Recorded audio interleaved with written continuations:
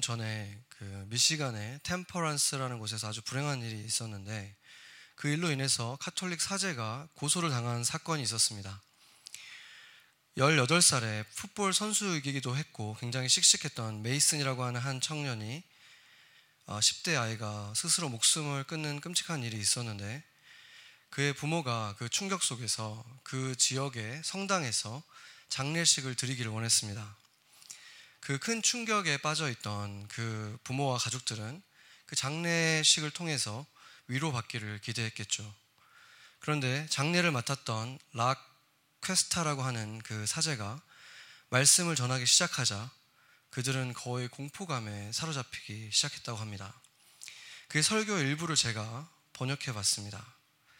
그가 이렇게 말했습니다. 우리는 결코 나쁜 것을 좋은 것이라고 해서는 안 됩니다. 왜냐하면 우리는 그리스도인들이기 때문입니다. 우리가 진리라고 믿는 것을 말해야 합니다. 그 진실, 스스로 목숨을 끊는 것은 우리를 창조하신 하나님과 그를 사랑하는 모든 사람들을 적대시한 것입니다. 그리고 나서도 그는 자살이라는 말을 6번이나 더 언급하면서 그것은 하나님을 모욕하는 것이다 라고 말했다고 합니다. 그 부모는 성당과 사제를 고소했고 카톨릭 교회는 사과를 표명하기는 했지만 여전히 그 사건은 진행 중에 있습니다. 제가 그 카톨릭 교회에서 설교 원고를 공개해서 제가 읽어봤는데 내용 자체에는 큰 문제가 없어 보였습니다. 그는 또 결론적으로 예수님의 십자가의 능력이 용서하지 못할 죄가 없다는 표현도 분명하게 했습니다. 그런데 다만 그가 그 말씀을 전했던 장소, 그리고 그때, 그리고 특별히 그 대상이 지금 그 진리를 통해서 꾸짖고 가르칠 만한 상황이었는가에 대해서는 제가 동의하기도 어렵죠. 지금 자식을 잃고 이미 하루하루 거의 숨쉬기도 힘든 그 상황 속에 있는 그 사람들에게 지금 그 진리를 붙들고 차가운 진리를 가지고 그렇게 그 사람들을 꾸짖어야 했는가, 이것을 동의하기가 어렵다는 것입니다. 그리고 그 원고도 중요하지만 또 어떤 태도로 그가 그 말씀을 전했는가도 중요한데, 가족들은 그 말씀이 시작된 지 얼마 되지 않아서 제발 그 말만은 좀 멈춰달라고 울면서 애원을 시작했다고 합니다. 그러나 사제는 끝까지 계속 이어갔다고 했습니다. 그래서 많은 생각을 하게 하는 사건입니다. 1992년까지는 그 카톨릭 교회는 스스로 생명을 끊은 사람들의 경우에는 장례식 자체를 아예 집전해주지 않았죠. 그러다가 요한 바오로 2세가 끔찍한 죄악이긴 하지만 그것을 정신질환으로 인해서 그런 일들이 일어난 것을 있을 수 있기 때문에 이제 허용하기 시작했습니다. 제가 작년에 이 문제에 대해서 말씀을 전한 적이 있기 때문에 이것을 깊이 들어가지는 않겠습니다. 그러나 우리가 여기에서 생각해 보게 되는 것이 있죠. 미국에서는 교회를 전혀 다니지 않는 사람들도 거의 대부분 다 죽음을 맞은 사람들은 교회에서 장례식 하기를 원한다는 것입니다. 그리고 묘비에도 대부분 십자가를 새겨 넣습니다. 그런가 하면 한국에서도 거의 종교가 없이 살아가던 사람들도 그들의 장례식에서만큼은 교회식의 장례를 드리기도 하고, 또한 교회식 장례가 아니다가 할지라도 서로 어떻게 위로합니까? 고생하셨으니 이제 더 좋은 곳에 가셔서 쉬실 것입니다. 이렇게 서로를 위로하지 않습니까? 이렇게 사람들은 천국이라고 하든지 천당이라고 부르든지 죽음을 직면한 사람들은 자신이나 가족들이 더 좋은 곳에 가기를 원한다는 것입니다. 이렇게 자신들이 아무것도 할 수 없는 빈털터리가 되는 순간, 이런 순간이 되고 나면 창조주 하나님의 품을 찾는다는 것입니다. 오늘 본문은 니고데모라고 하는 유대인의 지도자가 예수님을 찾아온 이야기를 하고 있습니다. 그런데 그가 예수님을 찾아와서 먼저 예수님에게 칭찬을 하고 그 다음에 질문을 해야 되는데, 질문을 하기도 전에 예수님께서는 그가 무엇을 원했고 뭐 때문에 예수님을 찾아왔는지를 이미 알고 계셨습니다. 그래서 질문을 하기 전에 답을 먼저 하셨죠. 3장 3절 말씀 같이 보겠습니다. 같이 읽어보죠. 예수께서 대답하여 이르시되 진실로 진실로 내게 이르노니 사람이 거듭나지 아니하면 하나님의 나라를 볼 수 없느니라. 아멘. 이것을 보면 예수님께 원래 니고데모가 가지고 있던 그 질문이 뭐였는지 우리가 알 수 있는 거죠. 뭐겠습니까? 랍비님, 제가 하나님 나라에 들어갈 수 있겠죠? 이런 것을 물은 것입니다. 이것을 보면 죽음을 마주한 모든 사람들, 그리고 종교와 문화를 초월해서 사실은 모든 사람들 안에 깊숙한 곳에 있는 확실히 하고 싶은 것이 바로 이 질문이라는 것입니다. 얼마 전에 책이 하나 나왔는데 그 삼성의 창업주였던 이병철 회장님이 폐암으로 입원했을 때 종교와 신에 대한 24가지 질문을 직접 작성해서 가톨릭 신부에게 건넸던 것이 이번에 책을 통해서 사회에 나타났습니다. 그 24개 질문 중에서 제가 간추려서 8가지로 간추렸습니다. 비슷한 질문들을 묻고 또 중요한 질문들로 묶은 게 8가지인데 그 질문이 이렇습니다. 신의 존재를 어떻게 증명할 수 있는가? 신이 있다면 왜 자신을 똑똑히 드러내지 않는가? 신이 인간을 사랑했다면 왜 고통과 불행과 죽음을 주었는가? 신은 왜 스탈린이나 히틀러 같은 악인을 만들었는가? 예수가 우리를 위해 죽었다는데 우리의 죄란 무엇인가? 신은 왜 우리가 죄를 짓게 두었는가? 천주교를 믿어야만 천국에 가는가? 종교들의 차이는 무엇인가? 천국이 존재한다는 증거가 있는가? 성서에 부자가 천국에 들어가는 것이 낙타가 바늘귀에 들어가기보다 어렵다는데 부자는 다 악인이란 말인가? 그리고 그는 마지막으로 지구의 종말은 오는가? 이런 질문이었습니다. 여러분도 이런 질문을 해본 적이 있습니까? 안타깝게도 이분은 질문지의 답을 듣기 전에 갑자기 건강이 악화되어서 세상을 떠나고 말았습니다. 제가 이 질문을 보면서 인간이란 세상의 꼭대기에 있는 사람이나 평범한 사람이나 결국 죽음이 눈앞에 이르면 비슷한 질문을 하는구나. 아마 이런 분은 일생을 눈코 뜰 새 없이 바쁘게 살았기 때문에 이런 질문들을 정말 이렇게 하나하나 정리할 시간이 없었겠죠. 그냥 문득문득 들었던 생각들이 이제 병상에 누워서 아무 일도 할 수 없게 됐을 때 정리하게 된 것이 바로 이 질문이었다는 것입니다. 그래서 전도서에서는 이렇게 말을 합니다. 전도서 7장 4절 말씀 한번 같이 읽어보겠습니다. 지혜자의 마음은 초상집에 있으되 우매자의 마음은 혼인집에 있느니라. 아멘. 죽음이 눈앞에 이른 곳, 죽음이 가까이 있어 보이는 곳, 바로 초상집에서 인간은 가장 본질적인 질문, 가장 중요한 질문을 던지게 되기 때문입니다.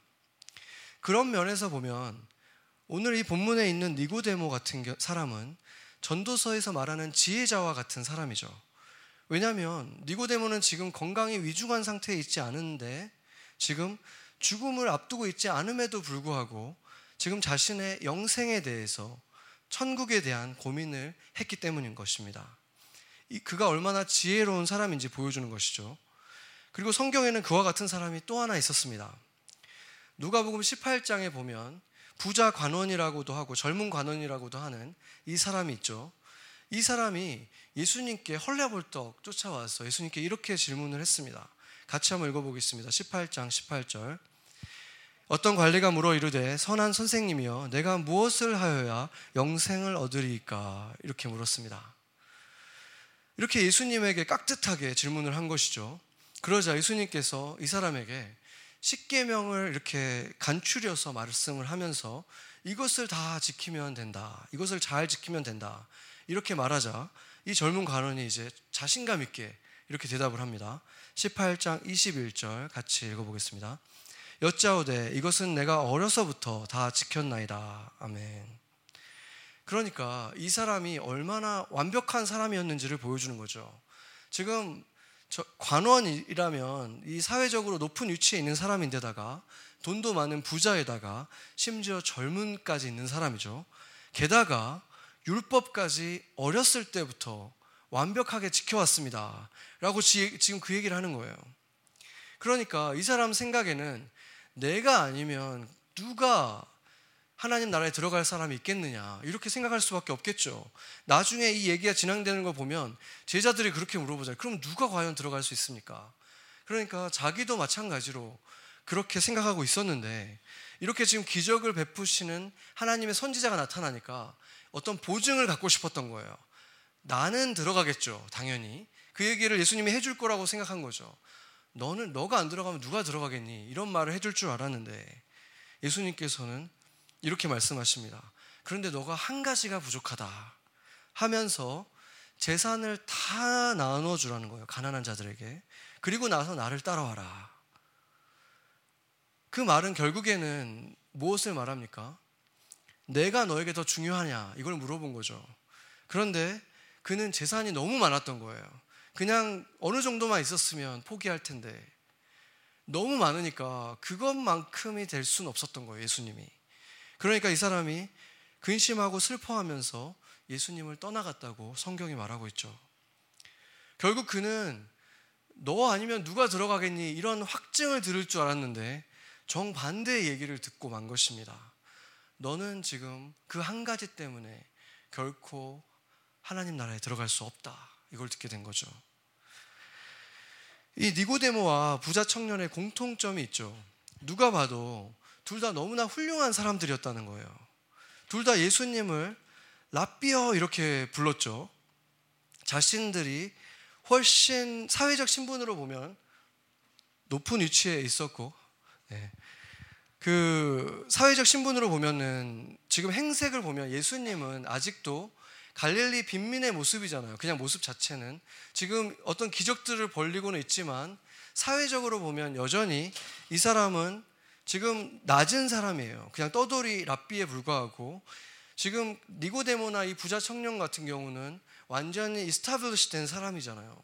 그러니까 그렇게 신분 차이가 있음에도 불구하고 공손하게 예수님에게 랍비어라고 이렇게 불렀던 것 자체가 이 사람들이 얼마나 겸손한 사람이었는지를 보여주잖아요. 게다가 둘 다 부와 명예를 다 가지고 있었던 그 사회에서 성공한 사람이었습니다. 그게 또 다가 아니었잖아요. 이 사람들은 게다가 마음의 초상집에 가 있는 지혜까지 있는 사람들이었습니다. 그러니까 모든 것을 다 가졌을 뿐만 아니라 지혜까지 있었던 사람이라는 것을 알 수 있죠. 그래서 이것이 보여주는 게 무엇입니까? 결국 인간은 모든 것을 다 잃어버리고 아무것도 없는 것 같은 그런 상태가 되었을 때, 죽음을 맞이했을 때, 정말 그 가난한 마음이 되었을 때, 또 반대로 모든 것을 다 가졌을 때, 이 잠언서를 쓴 사람이 누굽니까? 솔로몬이잖아요. 솔로몬도 그 모든 것을 다 가졌고 거기다 지혜까지 있었던 사람이죠. 그 사람이 이 말을 한다는 것은 아무것도 없을 때, 또는 반대로 모든 것을 다 갖고 나면 그때 보이는 것이 바로 하나님 나라라는 것입니다. 그래서 우리가 영생이나 천국에 큰 관심이 없다면 대부분의 이유는 죽음을 가까이에서 아직 지나가 보지 않아서 죽음이 아주 먼 일처럼 여겨지기 때문이거나, 아직은 인생에 채우고 싶은 게 너무 많고 갖고 싶은 게 너무 많아서 그 너머에 있는 그 하나님 나라가 아직 잘 안 보이는 것일 수 있는 것입니다. 오늘 본문에서 예수님은 사람들을 아시고 그 사람 안에 있는 것을 다 보고 계신다라고 말했습니다. 그래서 지금 예수님을 일으키시는 그 기적들을 보면서 예수님을 왕을 삼으려고 하고 거의 신처럼 이렇게 받들고 있는 이 사람들을 보면서도 기뻐하시고 칭찬하신 것이 아니라 오히려 안타까워하셨죠.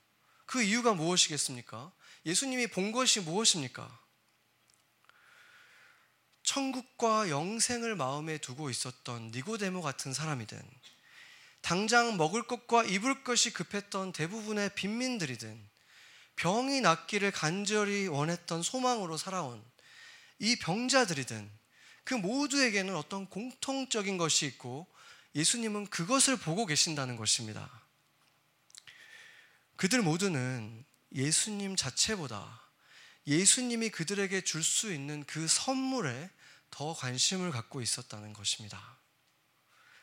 실제로 대부분의 군중들은 예수님께서 붙들려 가서 채찍을 맞으시고 십자가를 질질 끌고 가는 그 상황을 바라보면서 이제 예수님을 통해서 이루고 싶었던 자신의 꿈과 기대가 다 무너지고 다 사라져 버렸을 때 어떤 행동을 했습니까?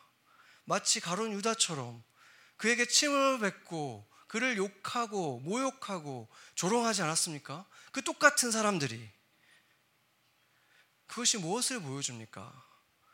그들이 예수님을 쫓았다고는 해도 그들이 쫓았던 것은 자신의 필요를 채우는 도구, 우상으로서 예수를 쫓았다는 것뿐이라는 것입니다. 그래서 그것이 천국이든 부귀 영화든 건강이든 사람들은 모두 그것을 원하고 그것을 준다는 약속이 있다면 많은 희생을 감수하면서까지 따르는 것이 바로 종교입니다. 그리고 그것이 바로 우상 숭배인 것입니다. 그리고 그 우상 숭배자들의 특징은 더 이상 필요를 채워주지 않으면, 더 이상 내가 원하는 것을 주지 않으면 금세 돌아서서 버리는 것입니다. 그래서 그런 목적으로 자신을 열심히 따르는 군중들에 대해서 그 속 안에 있는 것을 아셨기 때문에 예수님은 도리어 아파하시고 안타까워하신 것입니다. 24절, 25절 말씀 다시 한번 읽어보겠습니다.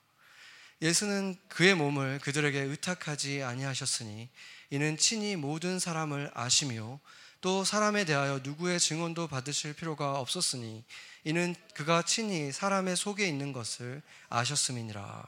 아멘. 그래서 사람 안에는 많은 것들이 있는 것 같지만 그 근본적인 것이 무엇인가? 왜 사람들이 열심히 공부를 하고 열정을 당해서 어떤 일을 하고 심지어 열심히 종교 생활을 하는 그 이유까지도 예수님의 눈에는 그 안에 있는 그것이 보인다는 것입니다. 그것을 요약해서 말하면 무엇입니까? 이기심과 탐심입니다.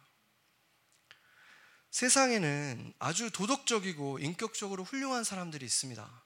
바로 니고데모 같은 사람이죠. 신학자들이 그 사람이 성경에 등장하는 것들을 통해서 어떤 사람이었는가 분석을 해본 것이 있는데 그 사람은 산헤드린이라고 해서 그때 당시에 유대에는 그들만의 어떤 정치가 있었잖아요. 그때는 어떤 민주주의가 아니었고 삼권 분립이 있었던 것도 아니고 정치와 종교가 분리되어 있지도 않았어요. 그래서 산헤드린이라고 하는 71명으로 이루어져 있는 이 장로들로 이루어져 있는 이 사람들이 그 모든 것에서 최고의 권위를 갖는데 바로 그 속에 니고데모가 있었습니다. 그렇다면 이 사람의 권위는 그 유대인들 가운데에서 최고 높은 곳에 있었던 사람이라는 거예요.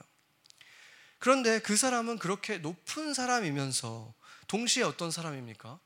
동시에 정말로 선지자로 보이는, 자기가 보기에는 나이도 훨씬 어리고 보기에는 그냥 빈민에 불과한 사람이지만 하나님이랑 함께 있다는 생각이 드니까 바로 자기를 낮출 줄 아는 이런 진실된 겸손함이 있었던 사람이었습니다. 그것을 보면 뭘 알 수 있습니까? 그런 사람들은 세상에서도 존경을 받잖아요. 저렇게 높은 사람인데 다른 사람에게 겸손할 줄 아는 사람이구나. 그러면 당연히 이 사람은 많은 사람들에게 존경을 받았던 사람일 것입니다. 이 정도의 사람이라면 예수님도 좀 인정을 해줄 만하잖아요. 이런 사람이 예수님에게 겸손하게 와서 예수님은 이렇게, 제가 보니까 정말 당신은 하나님의 사람이 맞습니다. 이 유대의 최고의 권위의 사람이 이렇게 인정을 해주면 맞습니다, 고맙습니다, 이렇게 할 만도 한데 예수님은 그렇게 대하지 않고 아까 본 것처럼 바로 너가 원하는 것은 이거잖아, 이렇게 말씀을 하셨죠. 다시 한번 3절을 보겠습니다. 여기 보면 이 안에 어떤 말이 포함되어 있는 것입니까? 당신도 원하는 것이 있어서 왔습니다. 그것은 바로 하나님 나라를 원하고 있는 것입니다 라는 것이 지금 이 말 속에 포함되어 있는 거죠. 그것이 다 보이는 것입니다. 그리고 생각해 보면 이 니고데모가 왜 밤중에 왔겠습니까?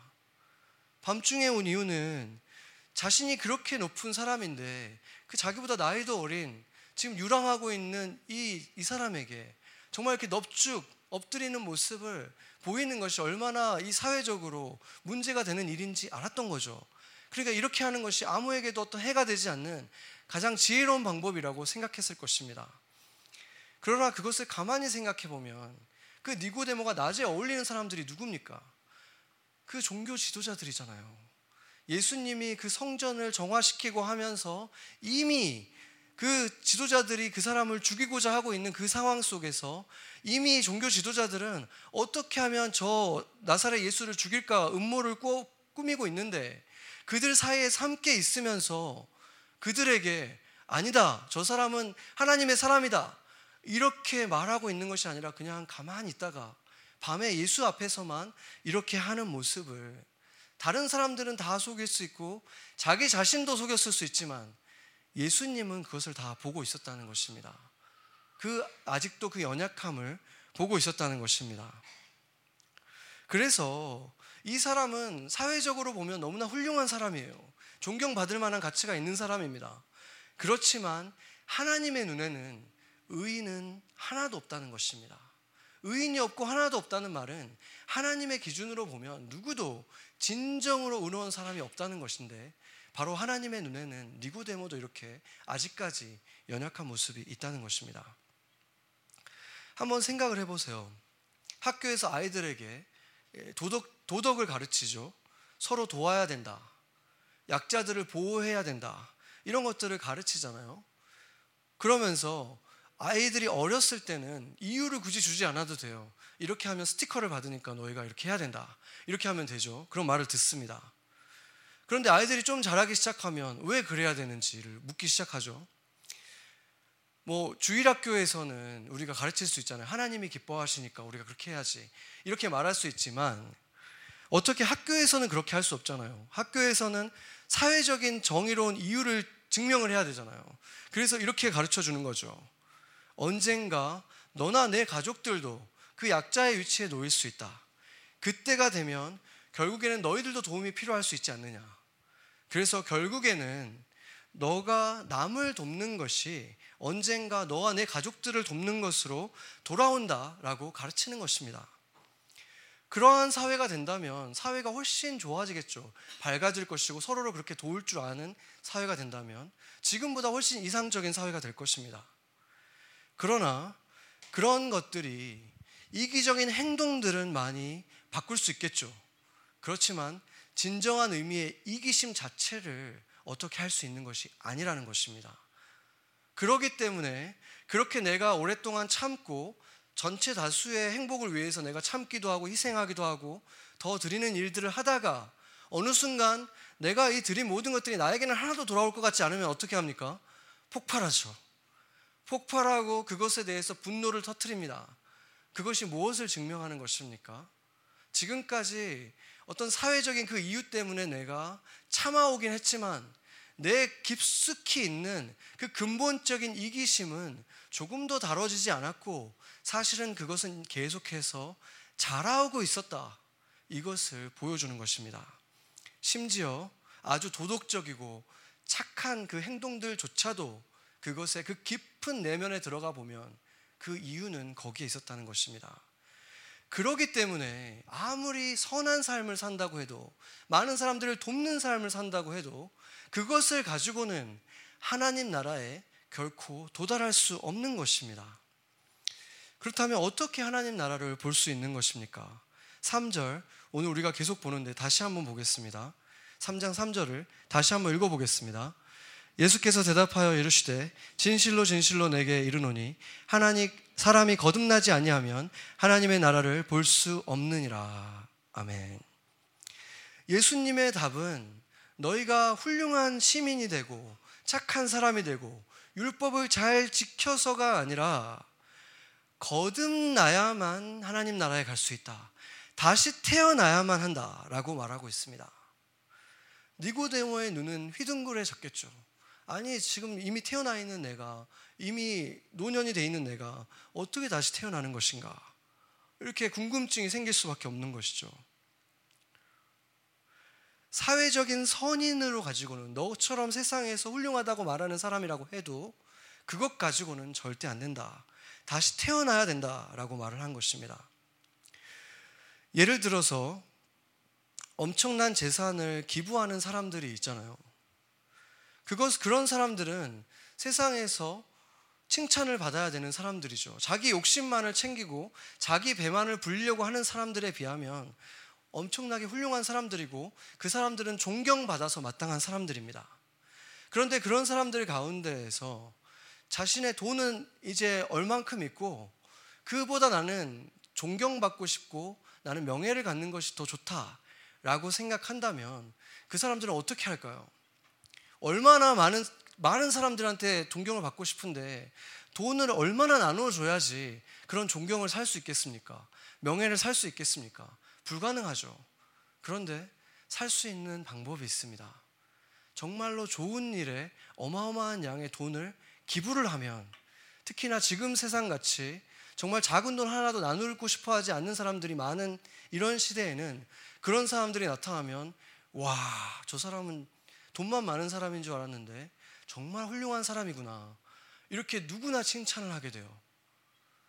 그 돈이 얼마가 되었든지 간에 그 돈을 다 나눠줘서 얻을 수 없는 것을 그 기부하는 것을 통해서 비교적 훨씬 더 적은 비용으로 그 사람은 존경과 명예를 살 수 있게 되는 것입니다.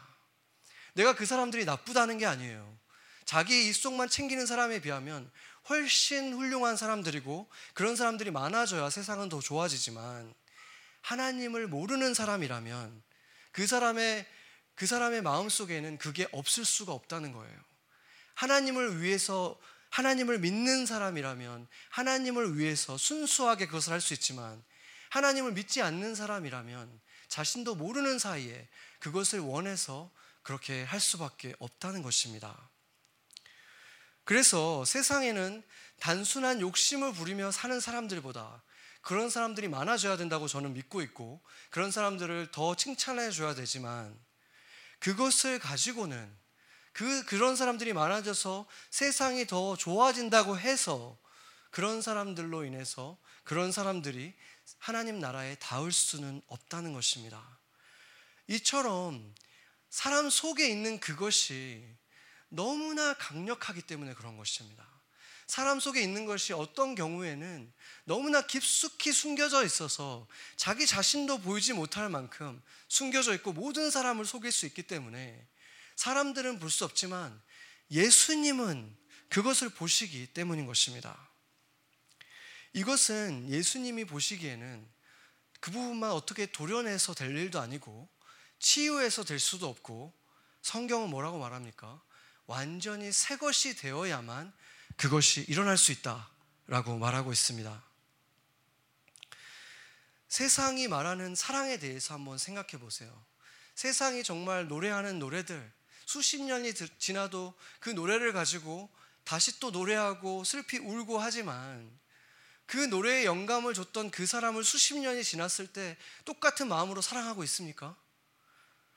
우리가 얼마나 세상이 말하는 그 사랑이, 그렇게 열정적으로 했던 그 사랑들이 얼마나 이기적인지 우리들이 다 보고 경험하고 알지 않습니까? 그러나 성경에서 말하는 사랑은 그런 사랑과 너무나 다른 것입니다. 성경은 사랑에 대해서 말할 때 언제나 다른 사람을 내 몸처럼 사랑하라는 거예요.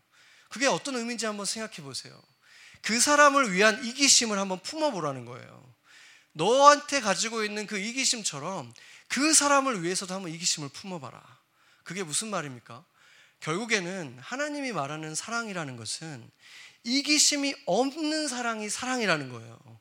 내 이기심이 조금도 없는 사랑이 사랑이라고 말씀하시는 것입니다. 그것이 우리가 맞아, 이것을 동의하지 않는 사람이 여기 있겠습니까? 그리고 세상 사람들에게 말해도 그 말을 하면 사랑은 이기적인 게 아니죠, 그러면 누가 아니라고 말하겠습니까? 문제는 다 동의하고 맞다고 생각하는데 안 바뀌는 거예요. 안 되는 거죠. 훈련을 하면 되겠습니까? 안 되죠.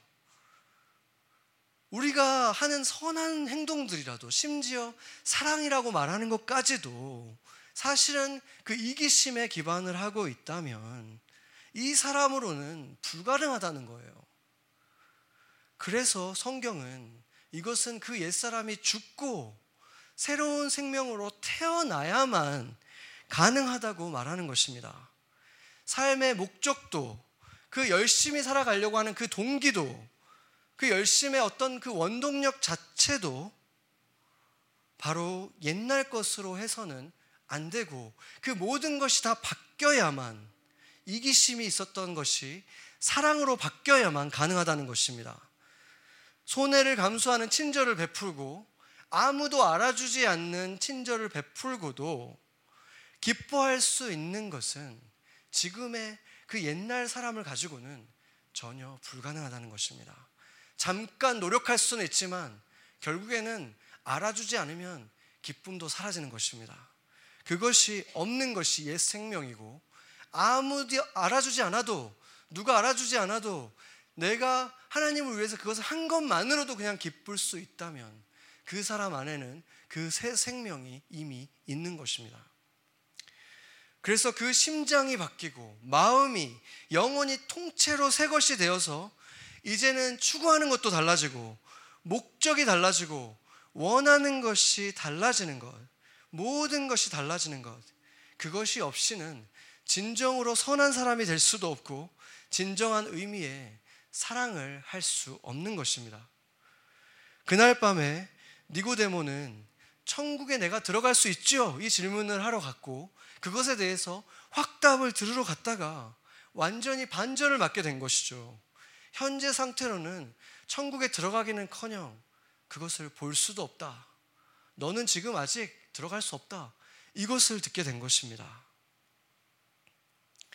오늘 이 말씀이 여러분들 가운데에도, 여러분들 마음속에도 니고데모처럼, 또한 아까 그 재벌 회장처럼 인생의 끝자락에 있던 그분처럼 인생에 대해서 진지하게, 겸손하게 어떤 궁금증을 갖게 했다면 여러분에게는 소망이 있는 것입니다. 왜냐하면 하나님 앞에 두 손을 들고 겸손하게, 저는 많은 것을 아는 줄 알았는데 사실은 알지 못하고 이해하지도 못합니다. 저는 내가 아는 가운데, 알지도 못하는 가운데 너무 많은 죄를 짓고 살았습니다. 심지어 내가 착한 일을 했다고 생각했고 선한 일을 생각했다고 자랑했던 그 일들도 알고 보니까 내 명예와 존경을 사려고 했던 그 이기심이 그 안에 섞여 있었음을 보게 됐습니다. 이러한 고백을 할 수 있게 된다면, 그러한 진실한 마음으로 나오는 사람들, 니고데모와 같은 사람들에게 주님이 어떻게 하셨습니까? 그냥 물리치시지 않고 복음을 주셨어요. 그리고 니고데모는 그렇게 예수님의 제자가 되었습니다. 예수님께서 니고데모에게 했던 그 복음의 내용은 어떤 논리적인 것이 아니었어요. 니고데모가 이해할 수 있었던 것이 아니었어요. 우리가 다음 주에 그것을 깊이 들여다보겠지만 예수님이 준 것은 이해할 수 없는 말이었지만 니고데모는 그것을 그냥 받아들인 거예요. 믿음으로 받아들인 거예요. 왜냐하면 나는 하나님이 아니고 그러니까 다 알지 못합니다 라고 그냥 그렇게 인정한 거예요. 그랬을 때 예수님이 십자가에 달리시고 붙들려 갔을 때 12제자까지도 다 도망갔잖아요. 뿔뿔이 다 흩어졌는데 아리마대 요셉이라는 사람과 이 니고데모, 이 두 사람이 로마 총독에게 찾아가서 예수님의 시체를 요구했어요. 우리가 이분의 제자들이고 이분들의 장례라도 제대로 치를 수 있게 해주십시오. 이렇게 담대하게 찾아간 거예요. 아까 다른 사람들의 눈이 무서워서 밤에 몰래 찾아갔던 니고데모는 어디 간 것입니까? 지금 니고데모는 바로 그 하늘로부터 난 그 생명을 소유하게 된 거예요. 그렇기 때문에 그 자신의 체면을 생각했던 그 사람은 사라지고 이제 예수님을 위해서라면 위험도 감수할 수 있는 사람으로 완전히 달라진 것입니다. 여러분에게는 그 일이 일어났습니까? 그 일이 일어나고 나면 직장을 다니는 이유, 일을 하는 이유, 기부를 하거나 남을 돕는 그 이유, 그리고 내가 인생을 살아가는 그 이유가 달라지는 것입니다. 기뻐하는 이유가 달라지고 분노하는 이유가 달라지고 천국에 들어가지 못할까 불안해할 수 없습니다. 왜 그렇겠습니까? 내 사랑하는 아버지를 내가 이렇게 자주 만나고 그분의 사랑 속에서 예배하고 만나고 있는데 그 사람이 어떻게 내가 아버지 집에 들어갈 수 없다고 생각할 수가 있겠습니까? 이런 사람들은 삶을 살아가는 걸음걸음이, 그 길의 방향이, 모든 것들이 점점 주님의 뜻과 하나가 되어져 가고 스치는 만남에도 은혜를 끼치고 점점 더 많은 사람들을 더 깊이 사랑하는 사람들로 바뀌어가고 있고, 그래서 그 사람들의 삶은 매일매일 엄청난 상급이 쌓여가는 삶이 되지만 그들은 그것조차 인지하지 못하면서 그냥 그렇게 살아갈 때가 많습니다. 왜 그렇습니까? 그렇게 사랑하는 것이, 섬기는 것이 점점 숨 쉬는 것처럼 자연스러워지고 그것이 내가 너무 기뻐서 하는 일, 좋아서 하는 일이 되어가기 때문인 것입니다. 예수님의 제자들에게 예수님이 뭐라 그랬습니까? 너희들이 나를 위해서 이렇게 했구나 했을 때 제자들이 뭐라 그러죠? 예수님, 제가 언제 그랬습니까? 기억도 못 하잖아요. 그냥 좋아서 기뻐서 했는데 주님께서 그것을 다 보고 계셨고 칭찬해 주신 것입니다. 전에 우리 교회에 한 노년의 선교사님이 오셨었는데 그 방문하신 적이 있죠. 키르기스탄에서 정말 수십 년을 사역을 하시다가 그쪽 선교지 상황 때문에 미국으로 들어올 수밖에 없으셨어요. 그래서 이곳에서 계시면서 정말 제가 몇 번을 만났는데 가지 못해서 발을 동동 구르시더라고요. 너무 가시고 싶어가지고. 그러고 있는 상황에서 이제 가실 수 있는 길이 열리시고 나서 가시기 직전에 우리 교회에 오셨는데 정말 그 전에 만났을 때와 너무 다르게 정말 그 해맑은 아이의 그 표정이었어요. 너무 그 신나 있는 그 표정으로 우리한테 이렇게 말씀하시는 거예요. 여러분, 저는 주님이 너무 좋아요. 그 70이 다 되신 그분이 그렇게 말씀하시는 걸 보고 지금 키르기스탄이 어떤 곳입니까? 그런 곳으로 가면서 그렇게 막 신나하시고 설레하시는 모습을 보면서 정말 제 마음에 엄청난 도전과 은혜를 받았는데 바로 그걸 볼 수 있었어요. 아, 이분은 예수님과 함께 걷는 것을 경험하셨구나. 그 세상 어떤 것도 줄 수 없는 그 기쁨을 맛보셨구나. 그것을 보고 나면 다른 것이 아무리 맛있는 것도 아무리 멋진 것도 즐거운 일도 그만큼 채워주지 못하는 거지. 그것을 보게 된 것입니다. 그것이 바로 예수님이 우리에게 주고 싶은 인생입니다. 내가 너희는 우연히 온 것 같지만 내가 너희들을 이 땅에 보냈다. 너희들이 이 땅에 있는 그 목적이 무엇인지 내가 안다고 생각하지 말고 주님 앞에 겸손하게, 나는 모릅니다. 내 생각에는 이거지만 주님이 나를 보내신 이유는 따로 있을 수 있다는 것을 제가 인정합니다. 이렇게 정말 겸손하게 주님 앞에 나올 때 주님께서 어떠한 계획을 가지고 계시는지 우리는 아무도 몰라요. 제가 12년 동안 이곳에 있으면서 저를 봐도, 여기 있는 여러분들을 봐도 그때 얘기했던 것과 너무 다른 삶을 살고 있는 사람들이 얼마나 많습니까? 하나님께서는 다른 계획을 가지고 계실 수 있고 그것을 우리가 듣고 신실하게 그 걸음을 쫓아가고 함께 걸어가면서 그 기쁨들을 맛보는 삶을 우리가 살아가길 원한다는 것입니다. 그런데 여러분 가운데 아직까지 그 기쁨을 맛보시지 못한 분들이 있다면, 그것이 무엇인지 모르겠다라고 하는 분들이 있다고 하더라도 그것에 대해서 갈망이 있다면 여러분은 아직 소망이 있는 것입니다. 한숨을 쉬면서 슬픈 기색을 하고 예수님을 떠나갔던 그 부자 청년이 어떻게 되어 있는지 성경이 구체적으로 말하고 있진 않지만 그 사람에 대해서, 그 사람이 예수님을 만났고 예수님이 그 사람을 사랑했다고 말했고 또 그 사람이 정말 풀이 죽어서 떠나가는 그 장면을 세 개의 복음서가 정말 자세하게 기록하고 있다는 그 사실, 그리고 낙타가 바늘귀에 들어가는 것처럼 이런 사람들이 들어가는 것이 어렵다라고 말씀하셨던 그 예수님께서 무릇 사람이 할 수 없는 그것을 하나님은 하실 수 있다라고 말씀하셨기 때문인 것입니다. 사람은 할 수 없고 나도 할 수 없고 누구도 할 수 없지만 하나님께서 하실 수 있습니다. 우리가 할 수 있는 것은 겸손하게, 나는 아무것도 알지 못하고 나는 여전히 이기심이 너무 많은 사람입니다 라는 것을 인정하며 두 손 들고 주님 앞에 나오는 것입니다.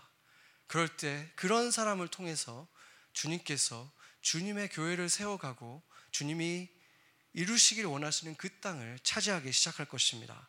같이 기도하시겠습니다.